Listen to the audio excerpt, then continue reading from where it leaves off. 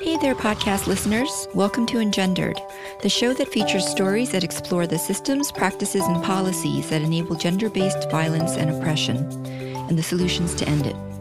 We use gender as a lens to understand power and oppression, teach feminism, and decolonize hearts and minds, one story at a time. Engendered is sponsored by Can Do It, spelled K-A-N-D-U-I-T, and I'm your host, Terry Yuan.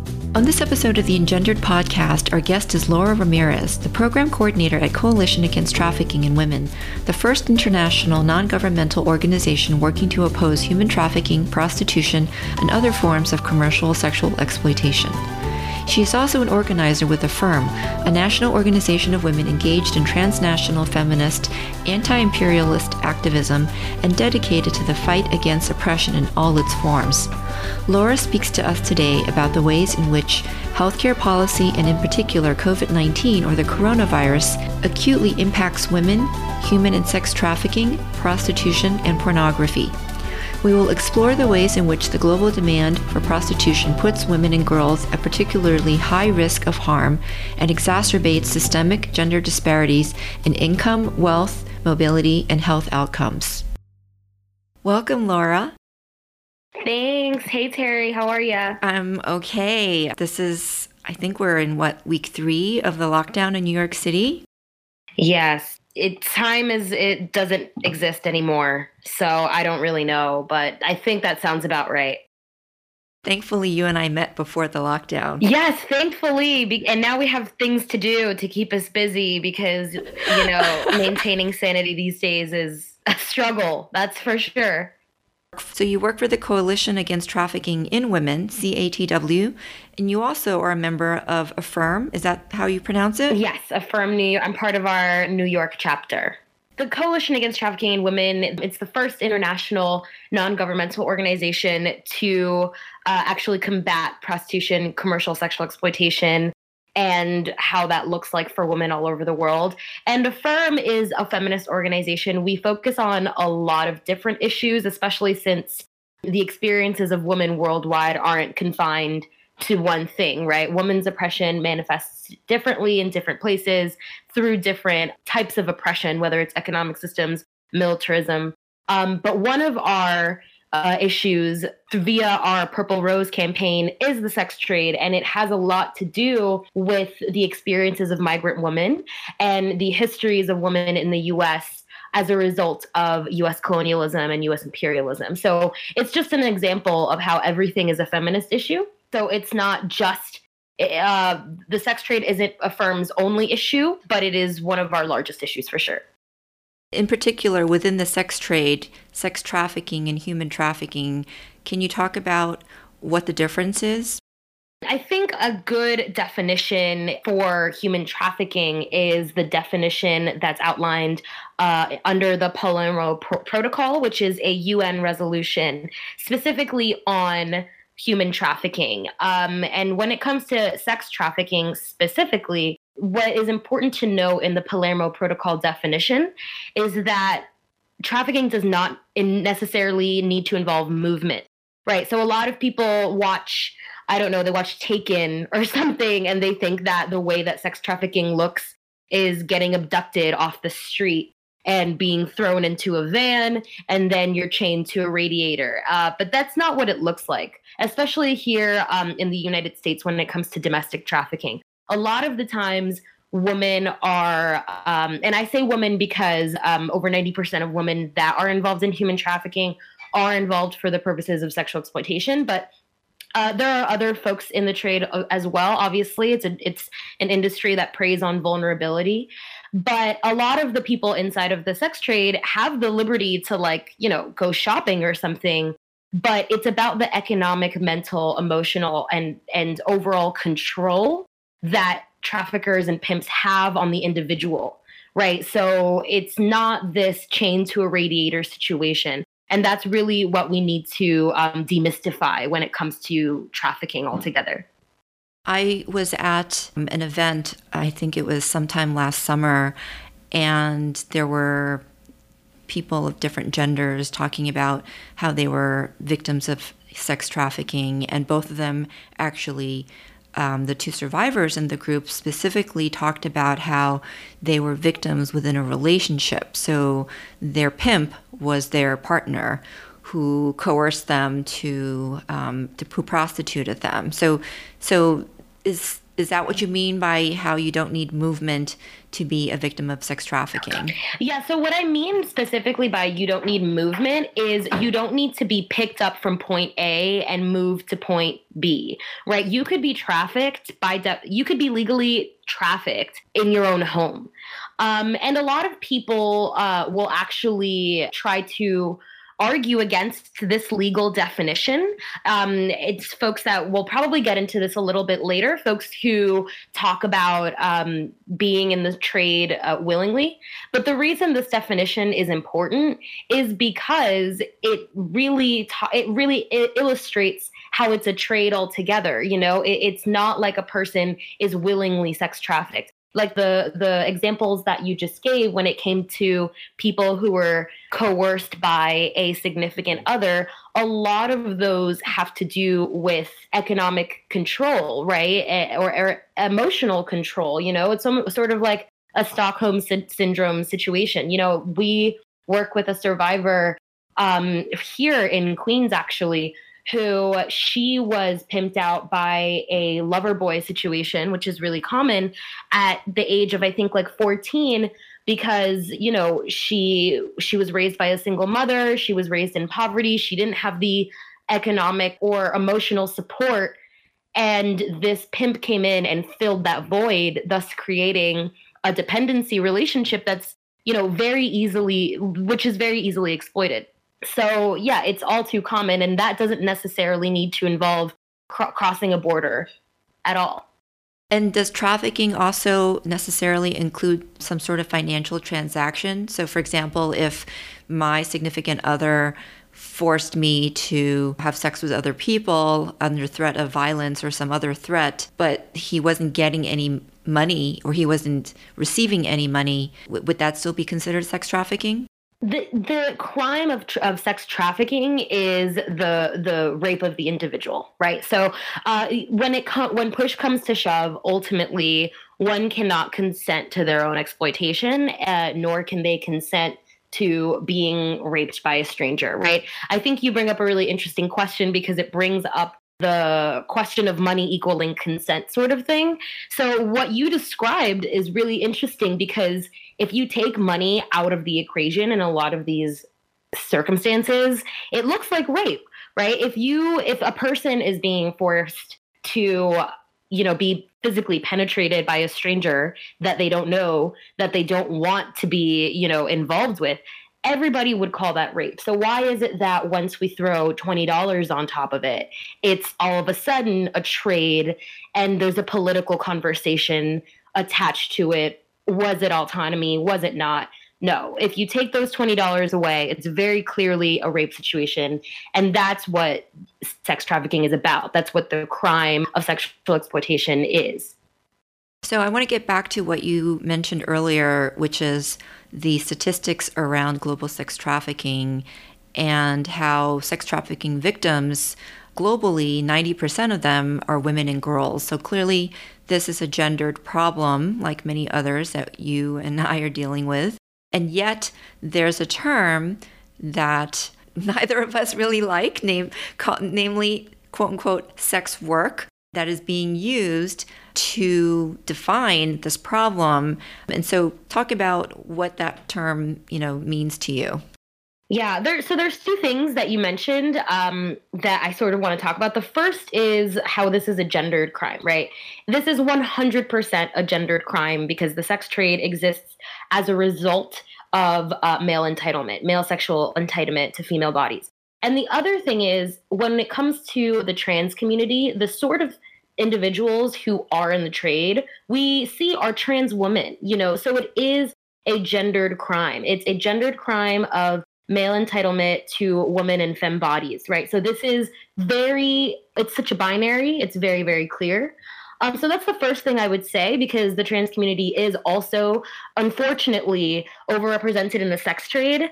And unfortunately, a lot of folks like you, who you mentioned, who describe themselves as sex workers, so now we'll segue into that conversation, use the term sex work, which was politically created to sanitize the system of exploitation. And they're using this to sort of give credence to the fact that trans women are overrepresented in the trade.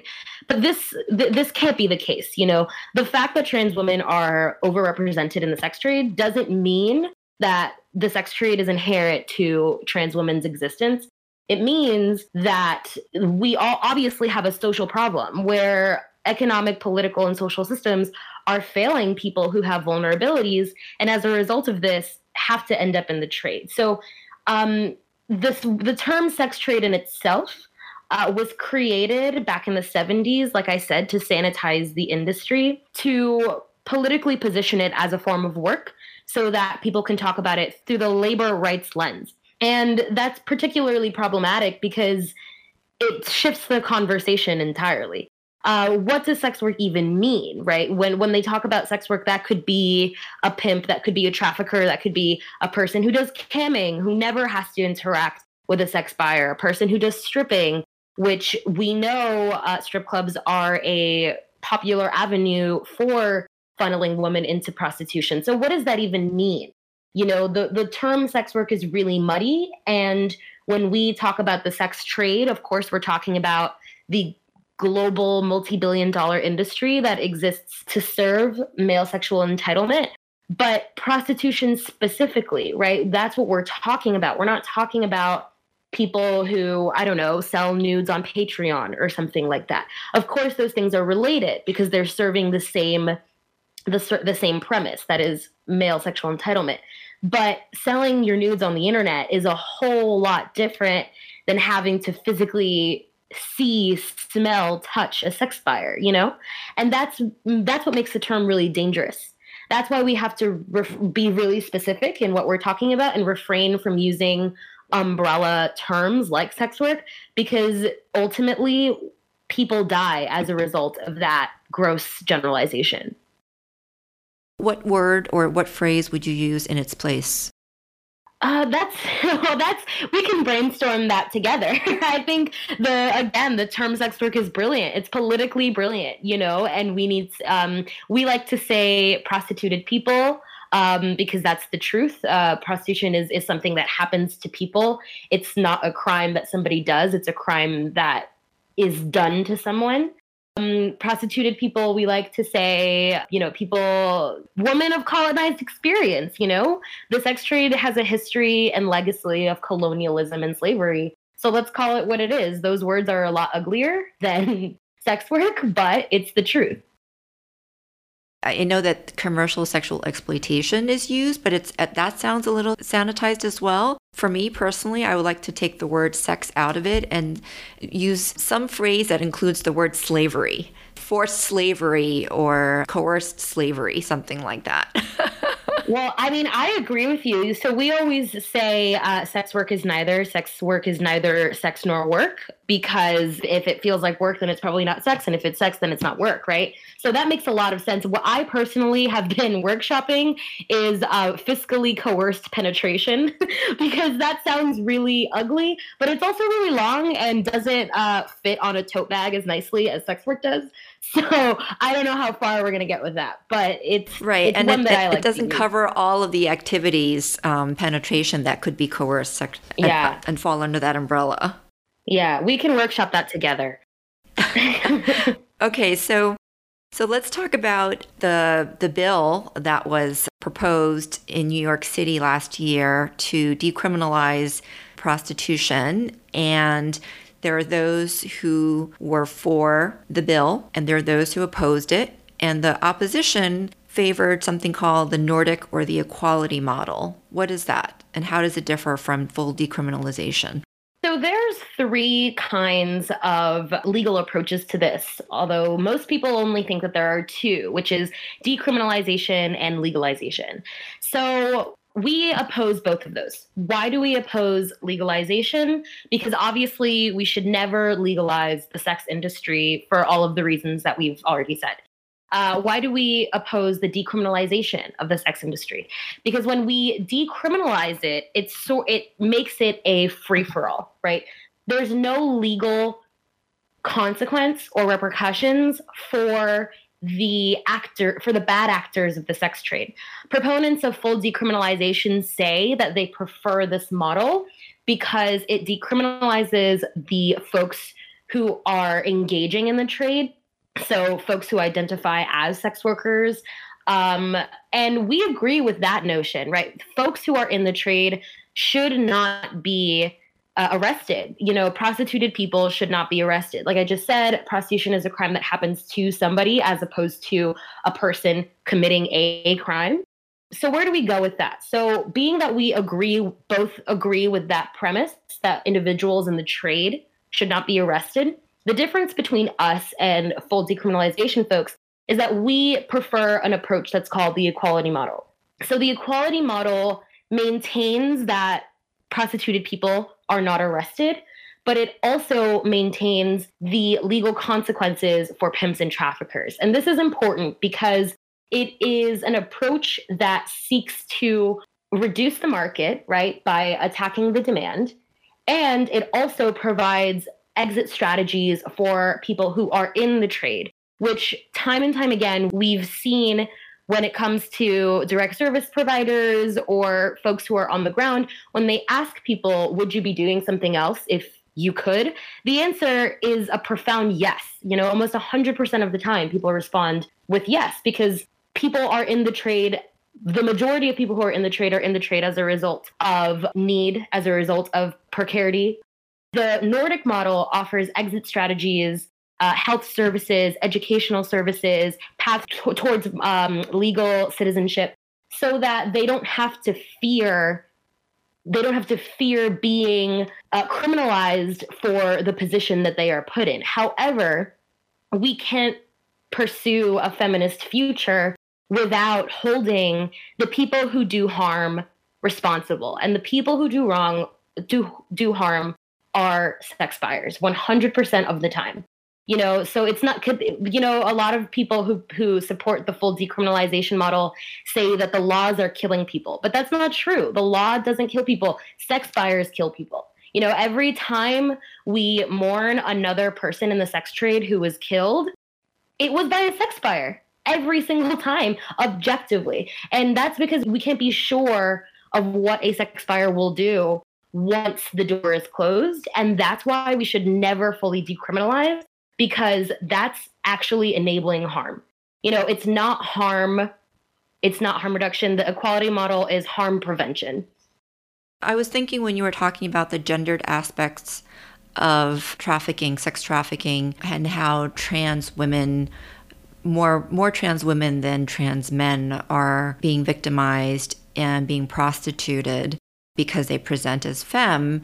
And that sounds to me, I hadn't actually thought about the demographics in terms of trans men and trans women, but it sounds to me that it's related to the fact that trans men can present as men, right? And so they can do things potentially in this world and have access to opportunities that someone who presents as femme, whether you're a woman, a cisgendered woman, or a trans woman, may not have access to because of systemic discrimination. Of course. And ultimately what it comes down to with regards to trans women in the sex trade is male entitlement.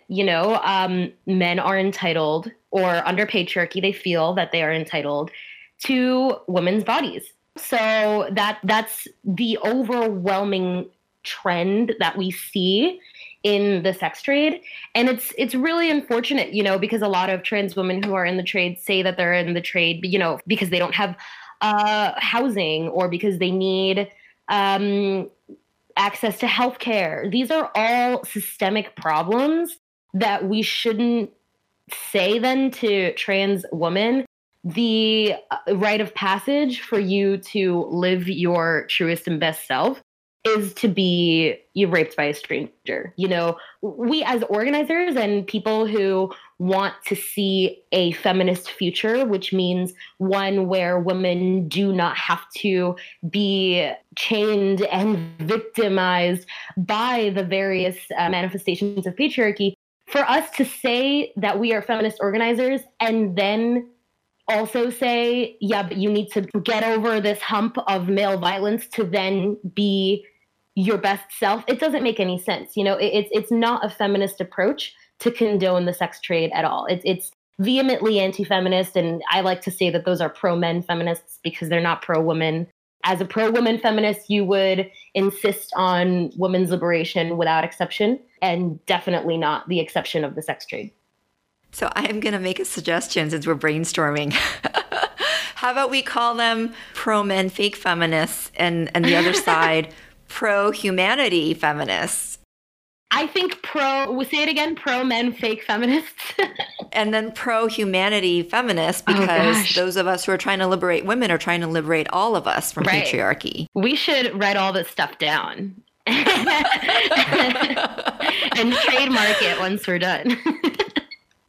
Since we're talking about people there's a huge movement, as you know from your work, of people who call themselves progressive, whether it's people who are organizers, community organizations, even elected officials, right? Some of whom sponsored this bill for New York City. How do they reconcile in their head? Like, what is their rationale for supporting something once they've heard your argument? I can't imagine how there's still justification. Yeah, me neither. I don't know. I think we should ask them what their rationale is, because once you hear the stories of survivors, once you employ a global approach to the issue, it's so obvious. It's so obvious that Western individualism, which would actually give validation to the concept of self-empowerment over collective harm of women as a socio-political class, is behind a lot of the justifications for their argument. Again, it goes back to the harm that was done in the 70s with coining the term sex work, which a lot of people grew up on, right, hearing that term, and now can only visualize it through a labor perspective. That's really, really hard. Over in Spain, I think last year a so-called sex work union tried to be established. Like, can you imagine a union where strip club owners and pimps are in your union? Like, which union is the boss in? That doesn't make any sense, And I also have that question, Terry. Seriously, I do. I don't know how they can rationalize it. I think a lot of it is reactionary politics, as opposed to employing a global lens and also a macro lens to the issue, because it's easier to do that. It's easier to be a reactionary. It's easier to pass Band-Aid solutions that, masked as harm reduction, instead of doing a bigger analysis of the issues. And that also requires a lot of self-reflection too, because the thing about patriarchy and misogyny is that these systems are so insidious that they infect our line of thinking too. Same goes for capitalism. All of these systems have infected us, and that's how we then think. It's exemplified in the term sex work in itself, that we could even accept, an economic exchange for rape as a valid labor movement. And that's hard. It's really hard. And I don't know if you knew this, but a lot of people would rather take the easy way out when it comes to a lot of these things. So I really don't know the answer to that. I know why it happens, but I still don't know how we can, it's the most regressive progressivism there is. So what about, let's look at the actual people who are being prostituted. They're saying that if you don't allow me to do my job, if you impact the demand for my job, I will be at risk of homelessness and negative health outcomes, and this is my only way of survival. How do you respond to that? There's a couple of things that you touched upon, that's how it is with the issue of prostitution. It's a multifaceted issue. And the first thing you mentioned was health, right? That's interesting because the health effects of prostitution are so widely recorded, short and long term. But for some reason, we haven't recognized it as a global health crisis, right? The immediate health consequences of the sex trade versus the long-term consequences include anxiety, depression, PTSD. A lot of women who are in the sex trade actually have PTSD that mirrors that of combat veterans, women who are infertile as a result of the physical harm that the sex acts day after day after day have done to them. You know, when we read this laundry list of side effects, it's so clear that prostitution itself is a health crisis. So I can't imagine somebody trying to defend prostitution through a healthcare lens. In terms of homelessness, that is an issue that disproportionately affects women and children, right? Especially when we see high rates of single mothers who are forced into the trade. That's a massive problem. And that is why through the equality model, we would have exit strategies and pathways towards, getting healthcare, getting housing, getting education, because we are not against, and by we, I mean abolitionists, feminists, we're not against the sex trade so that women can, stop getting money this way and then you're on your own. This is what I mean by we have to look at it as a macro issue, because that's exactly what it is. We don't want women in positions of vulnerability, right? But the sex trade itself is also a form of violence. And we shouldn't deter vulnerability using violence. It just doesn't make any sense. So in terms of homelessness, I do think that we need to organize for rent. I mean, if you ask me personally, I think that housing should be free. Housing is a human right. But those are the things that we should be organizing around, right? As opposed to organizing for the sex trade. Because the thing is, if we justify one woman in the sex trade so that she can pay her rent, then we justify every woman being in the sex trade. Then every single woman has a dollar sign on her, and that's furthering the problem that we already have.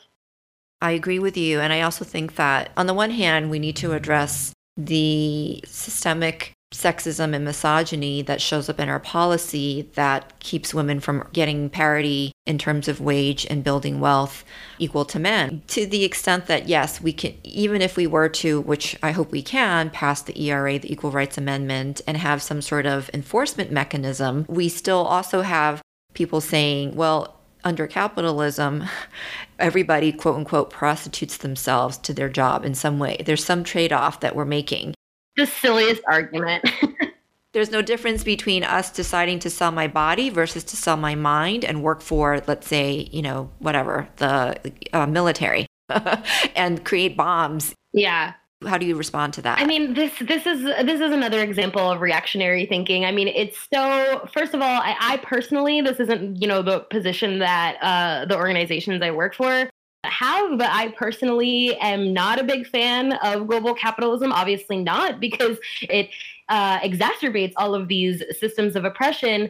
Nevertheless, work, even under a socialist system, isn't inherently bad. Work is a good thing. We do need to work to produce a society that we could all live and thrive in. But comparing the work of, say, a janitor who cleans schools so that children, the next generation of brilliant minds, can learn is so different than the sex trade. Because if we even compare those two, then we're saying that, cleaning schools is on the same tier of importance as the male orgasm. That's completely unacceptable.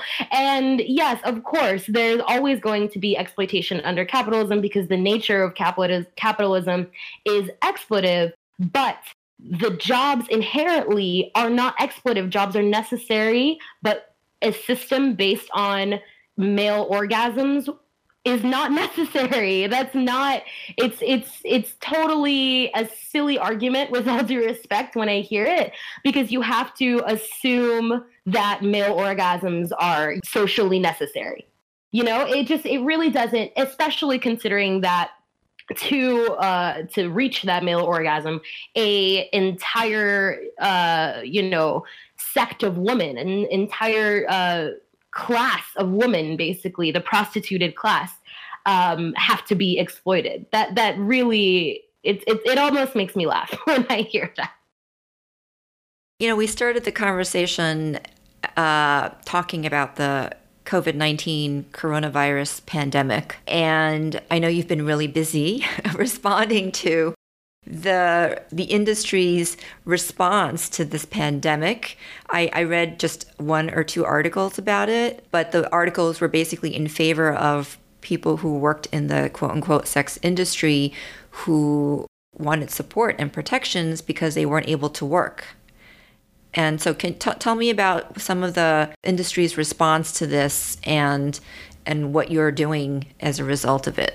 Yeah, well, the interesting thing about the COVID crisis with regards to the sex trade is that it sort of proves our point, right? A lot of folks on the other side like to say that no matter what we do, there's always going to be a demand for sex buying.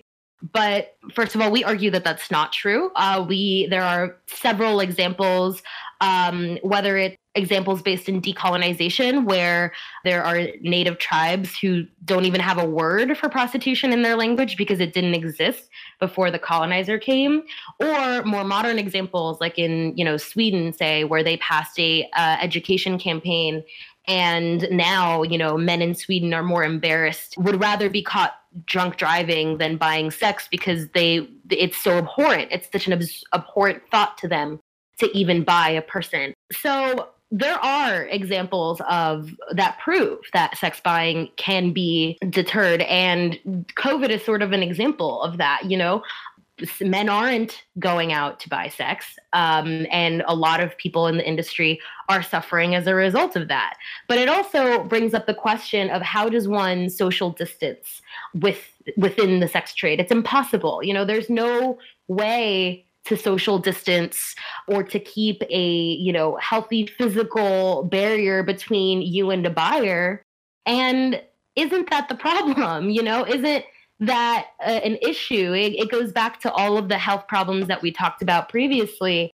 And again, it's really unfortunate that more and more women who enter the trade as a result of economic necessity are now struggling economically, right? That is a massive problem, but it's a global problem that we're all facing. It's not just particular to the sex trade. If anything, it's proving our point about the sex trade.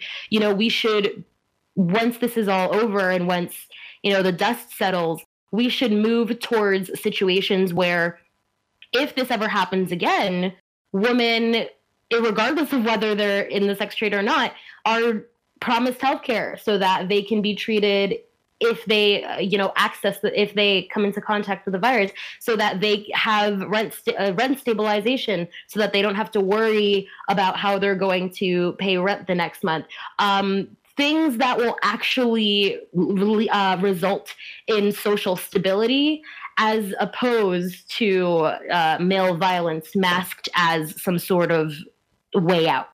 I understand with regard to one-on-one transactions in terms of prostitution, but what about pornography? Because, one can still social distance by being a consumer of pornography, and Pornhub has certainly grown a lot, I think, during this crisis in terms of offering, free premium porn and trying to update its image by donating free masks to healthcare workers across the world. Yeah. But we know that there's trafficking in the production of pornography, and so you can still social distance and consume. And I don't know what the numbers are in terms of Pornhub, whether the demand has even gone up to replace the decrease in in-person prostitution. Yeah, that's a real issue that we're seeing, especially with OnlyFans. I don't know if you've heard of that website, but no. It's OnlyFans. Yeah. It's a website that any individual can set up an account on and produce pornography for subscribers and members and all of that. Yeah, absolutely. That's something that we're seeing. That's what happens, right? That is the sex trade's response to the COVID crisis. But again, it all feeds the same thing. It feeds male sexual access to women. You brought up Pornhub, and it's really interesting because Pornhub giving out masks, or Pornhub, like I know they did a campaign a couple of months ago about like saving the planet and something like that. It's really funny when a website that's based on folks submitting whatever they want, which includes pornography and footage of trafficking, takes on this position of like social savior. It's really sad, actually. Pornhub has been not only accused, but also they've been proven to post vile footage of reported cases of rape, of cases of stalking, of child pornography, of people who were confirmed to be under trafficker control. And that's because Pornhub you can post whatever you want on that website. So in reality, this website should be taken down 100% for facilitating crime. Nevertheless, though, when it comes to porn, yes, there is a massive increase. I know that Pornhub Italy gave all its Italian citizens like a premium membership or something like that. I mean, it just goes to show how even in times of crisis, like, women and their social status, they continue to be subordinate. You know, that's the only thing it can illustrate. Like, yeah, we're all stuck inside, but at least we can still consume women so that we know what to do once we're out. It's really sad to watch, actually. I also read somewhere that there's, in terms of exploitation, there's a increased either search for or desire for videos that include COVID somehow, where there's, someone is directly infecting someone, or I'm not sure exactly what it was, but I just came across that very quickly. And so the fantasy of infecting someone. Yeah. And this also, I mean, it makes sense, I mean, look at domestic violence situations, right? Right now, we're in a time where women who live with their abusers cannot go to work. Sometimes work is a temporary escape for women in DV situations so that they can be away from their abusers, just be away from their abuser. And now a lot of women and their children have to be quarantined with their abusers. And as we see throughout history in times of crisis, male violence goes up. And male violence is not exclusive to just physical violence in the home. It also transfers into sexual violence and digital sexual violence. And right now, we're still sort of in the beginning of this. I know it doesn't seem that way because time doesn't exist anymore, and it seems like we've been quarantined for a year. But I am afraid that as this goes on, you will continue to see more aggressive male behaviors. And that's something that we really need to look out for. And as we continue to crown Pornhub as the martyrs of COVID, we actually have to realize what harm is being done.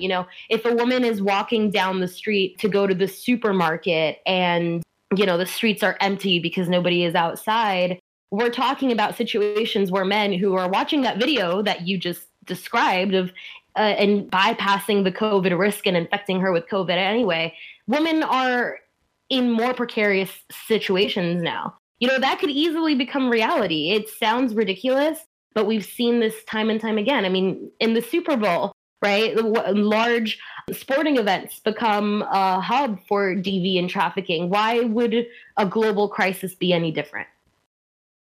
And speaking of the Super Bowl, I just read the reason for that, which I wasn't sure of, but I wanted to confirm. And apparently it's because when you have large groups of men together, there's a greater likelihood of exploitation. And I'm saying that because it's so obvious, but it's also so sad. Yeah, I mean, it makes a lot of sense, doesn't it?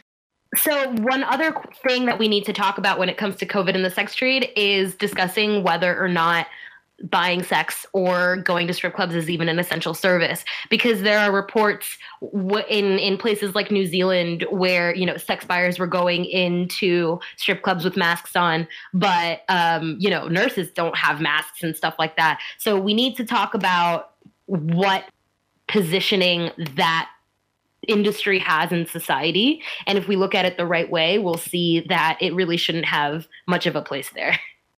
So before we close, there's one bill that you mentioned before our conversation that I want to just call out because we had a previous episode in the body literacy series where we talked about fertility for women, and it's the Child Parent Security Act, and this is in New York State. Back in that episode, I had shared the bill and the opposition to that bill being passed, and I wanted to remind listeners what the risks are now that the bill has been passed.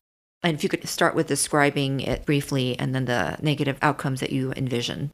The bill is called the Child Parent Security Act, which would, there's a lot of parts to it, but to make a very long story short, it would fully legalize commercial surrogacy. And the devil's in the details with this, right? Because first and foremost, the background checks for the intended parent are little to none. The residency requirement for women who are going to be intended surrogates is a very short time, I think 6 to 9 months, which is literally nothing. And the bill, actually, the language of the bill is copy and pasted, like verbatim, from a surrogacy company. And you could see it online. If you look up the company's website and look at the bill, the language is the same. So there's a lot of corporate interest and corporate involvement in the Child Parent Security Act.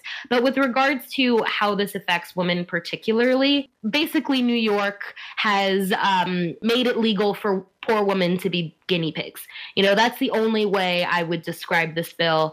What this means is that if anybody, not even a couple, because there have been stories of surrogate parents who are single parents living in very, very low-grade homes, paying for a poor woman to have a child for God knows what reason. What this bill means is that any person who has an extra couple $1,000s could pay for a poor woman to be injected with a host of cancer-inducing hormones, to be subject to this under-researched but high-risk science. For what? To have a baby. And what is the reasoning behind it? People are saying that people have a right to have a genetic family, but don't women have the right to not be guinea pigs for a corporate industry? It's the question that we always see. Do women have rights? Are women protected from the harms of the industry? And when it comes to the sex trade and when it comes to surrogacy, we see the answer is no. So before the bill was passed, wasn't there surrogacy already? Well, there was altruistic surrogacy is a thing, right? But altruistic surrogacy is a lot different than commercial surrogacy, because altruistic surrogacy is like, let's say my friend wanted to have a baby, but she was infertile and I knew how much she wanted to be a mother. And I said, all right, I'll do this for you out of the goodness of my heart because you're my best friend and I want to do this for you. That is a much different bond than a contract. Because the bond between a surrogate mother and intended parents under full commercial surrogacy is nothing more than ink on a pen. It's a contract. And we've heard dozens of stories of women of color particularly, who had wealthy white intended parents, and the white intended parents would use racial slurs against the mother and not pay for any of the mother's needs while she was pregnant with their surrogate child. And then the mother gives birth and the child is yanked away from the mother. It's an overall physically and emotionally traumatic experience. And we have just sanctioned it as a market, as an industry. Just go crazy. It's going to be a free-for-all of the industrialization of women's wombs. What about celebrities like Sarah Jessica Parker and Kim Kardashian? They've famously had surrogate children or children born through surrogacy. Wasn't there some sort of commercial transaction there? Why was that legal? I don't know those cases particularly. I imagine that a lot of these folks live in California, maybe. But those people sort of give an example of who are surrogate parents. The surrogate parents are people with significant wealth. They have a lot of money. Surrogacy is not cheap. But the money that goes into the surrogacy process is not seen by the surrogate mother, and the money in itself, it goes back to the issue of prostitution in a way, because does the money itself or the sanctioning of a market where that money can even be exchanged, does that excuse the harms that women encounter when they're going through the surrogacy process? I mean, there are stories, young girls who are 20-something, healthy, brilliant young women who sign up to be egg donors and, die within 5 or 10 years from unexplained cancers. And we're talking about women who have never had health issues to begin with. And that's because, I don't know if you're familiar with the process of egg donation, or to be a surrogate to begin with, but you need to be injected with a lot of hormones so that you produce, I think, like up to 15 times the number of eggs in one cycle. So a lot of times women who are going through the process get something that's known as hyperovarian syndrome, which is deadly. It could be fatal. We're talking about a science that has not been researched enough for us to now pass industry-driven bills on women's health.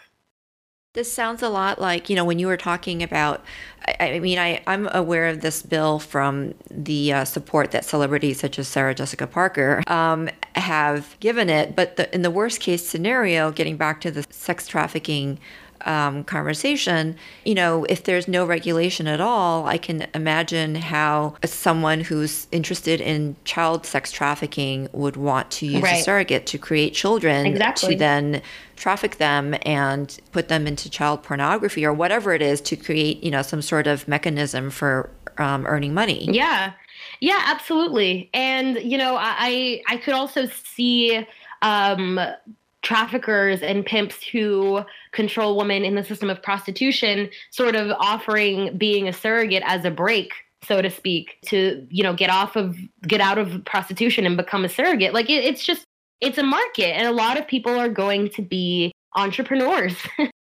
for lack of better words, and they're going to abuse it. That's without a doubt. And what's interesting about, celebrity, you hearing this from like Sarah Jessica Parker and stuff, the US is one of the few countries to have full commercial surrogacy. It's been banned in more than most countries. I think full surrogacy is banned because they recognize how harmful this is and how dangerous and how under-researched this entire thing is. And we're talking countries where, like, relatively speaking, women aren't even women are still face a lot of oppression in these countries, but still their governments recognize that full surrogacy is deadly and unacceptable, but the US doesn't. It's just very strange. I think the European Union, India, Thailand, they've all banned full commercial surrogacy.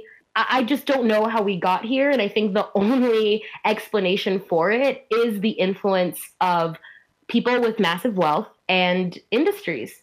And unfortunately, those groups run America in a lot of ways. So it's just a reflection of our priorities, and our priorities don't involve women's rights.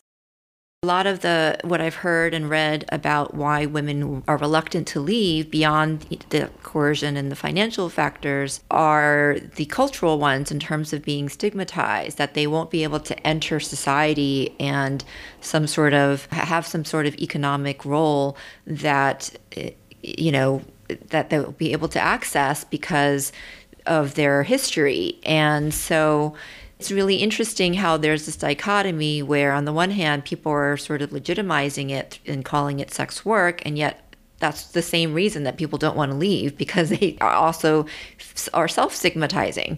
And, getting back to the bill for decriminalizing, it lacks just as much in terms of regulation as the Child Parent Safety Act, I heard, because any home, any domicile can be turned into a brothel, and there were no restrictions around advertising. So you could have advertisements on the subway or on buses that promote prostitution as a job to girls. Right. And we've seen that, we've seen there was something that a sex work advocacy organization here in New York had an exhibit, and they were advertising all over the subways thanks to a healthy fund from Open Society Foundations, which also funds the global sex trade. So yeah, these people have access to massive wealth because there is vested interest in securing sexual access to women. So people want to put their money behind it, and they do, and we see that. So the same thing is going to happen with surrogacy, I believe. I mean, we don't even need to go very far to see that this is true. We can just look at the language of the bill and see that a literal corporation wrote this. So at the end of the day, we just follow the money, right? Where is the money? It's all behind the sex trade. It's not with survivors of prostitution who are talking about how harmful their buyers are. It's not talking about survivors of the sex trade who say, yeah, I did this to pay rent, but I wish I didn't. I wish college wasn't so expensive. I wish this, I wish that. I wish I could live a life, decently without having to be exploited by the male gaze. It's follow the money and you'll see it's not with us. Is there anything we can do now that the bill has been passed to try to minimize the harm to women? Yeah, I think the surrogacy issue in New York is a massive upset, but I don't think that we should, I don't think we should give up too soon, because the full decriminalization bill is still on. That fight is still on. And I'm happy to say that a lot of advocates with the New Yorkers for the Equality model, which involve direct service providers, lifelong activists, lawyers, you name it, survivors primarily, you name it, they're with us. We have put together a bill for the equality model that we are excited to introduce to the New York Senate very soon, hopefully. But that is what I think we should rally around. We've seen how ferocious the fight is legally, especially when you have mega corporations behind it. But that doesn't mean that we can't go against it. And it means that we shouldn't go because, how many suffragettes were there? How many women did it take to start the global feminist movement? Just one, just a couple, So if we all rally together and not let something like surrogacy get us down, I think that we could, come out of this a lot stronger. And we'll set a precedent in New York if we pass the equality model here, where, corporations will not win. They may win a few battles, but they won't win the war. We're definitely going to be including those links, so please share them with me. Yes, absolutely. So Laura, we're at the point of our conversation where we ask every guest the same set of questions that I've adapted from inside the Actors Studio called the Engendered Questionnaire. Mm-hmm. And the first question is, what is at stake in the struggle to end gender-based violence and oppression? What's at stake? The lives of our sisters. I mean, I think it's that simple. When we think about male violence and we think about patriarchy and oppression, we have to remember that those things are not natural. The tagline for Af3irm's organizing is decolonize feminism, because when we're talking about decolonization, that is removing these systems of oppression that have been imposed on our sisters both here and abroad. We see that things like patriarchy are not normal. Those things are not inherent to our existence. So I think remembering where we came from is at stake. The lives of our sisters are at stake, and also remembering where we're going. And that's to a feminist future where women are not the exception. What gives you hope? Oh, the same thing. My sisters. I think this fight is so hard. Oh my gosh. I think every day we look at each other and we think we're over this. But again, there's a lot of us and we are legion, but the power of money and influence is not on our side, and yet we win. And how insane is that? How insane is it that a group of 15 fierce feminists in any given state of the US with nothing but a couple dollars in their pocket can make waves and change laws? That is what gives me hope, because I've seen it and I intend on continue doing it. And final question, what can we do more of, less of, start or stop to end gender-based violence and oppression? We need to do more reading. We need to do more reading. I feel like every time I read a reactionary argument, it's something that could easily be debunked, or if you just do your basic women's rights reading. Read revolutionaries, read activists, read freedom fighters, step away from BuzzFeed. Read people who have done the good fight and why they're doing it, because you'll get a lot of wisdom and a lot of guidance. And we wouldn't be here today if it weren't for them. So we definitely need to do a lot more reading. We need to do a lot more reflection. And this especially goes to, I don't know how large your male listener audience is, but this definitely goes to the men in our lives. Patriarchy has emboldened men in such a way that certain violent behaviors are inherent to their attitudes and their behaviors. And I think men need to do a lot of self-reflection. You know, it's not easy, but for you to be a feminist ally, because that, I believe, is all men could be, or allies to the feminist movement, it requires a lot of humbling, and that's really hard. I know we talked about pornography briefly, but when it comes to that issue, when it comes to the sex trade, I think a lot of men can get on board, but from my experiences, the final frontier for them is pornography, because we as a society have justified things like ethical porn or feminist porn. But if you can apply the same concepts of industry and oppression onto the sex trade, you could do the same for pornography. So that is definitely what we need more of.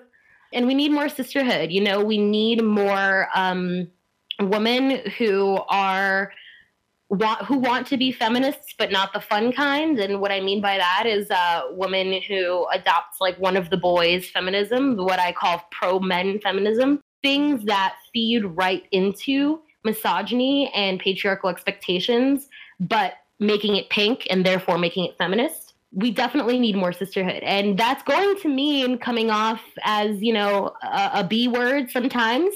But if we don't have one another's backs, then what do we have?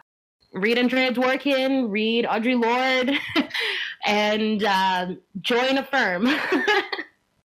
All right. Well, thank you so much, Laura. And I look forward to sharing all the resources that you've touched upon with our listeners. Thank you so much, Terry. This was lots of fun. Thanks for listening to this episode of Engendered. The show is sponsored by Can Do It Q&A, a peer-based knowledge platform that connects social service providers in advice, community, and learning. You can join Can Do It Q&A for free at qna.kanduit.com. I'd love to get your feedback and hear any questions or suggestions you may have for the show. Please email us at engenderedpodcast@gmail.com with your questions.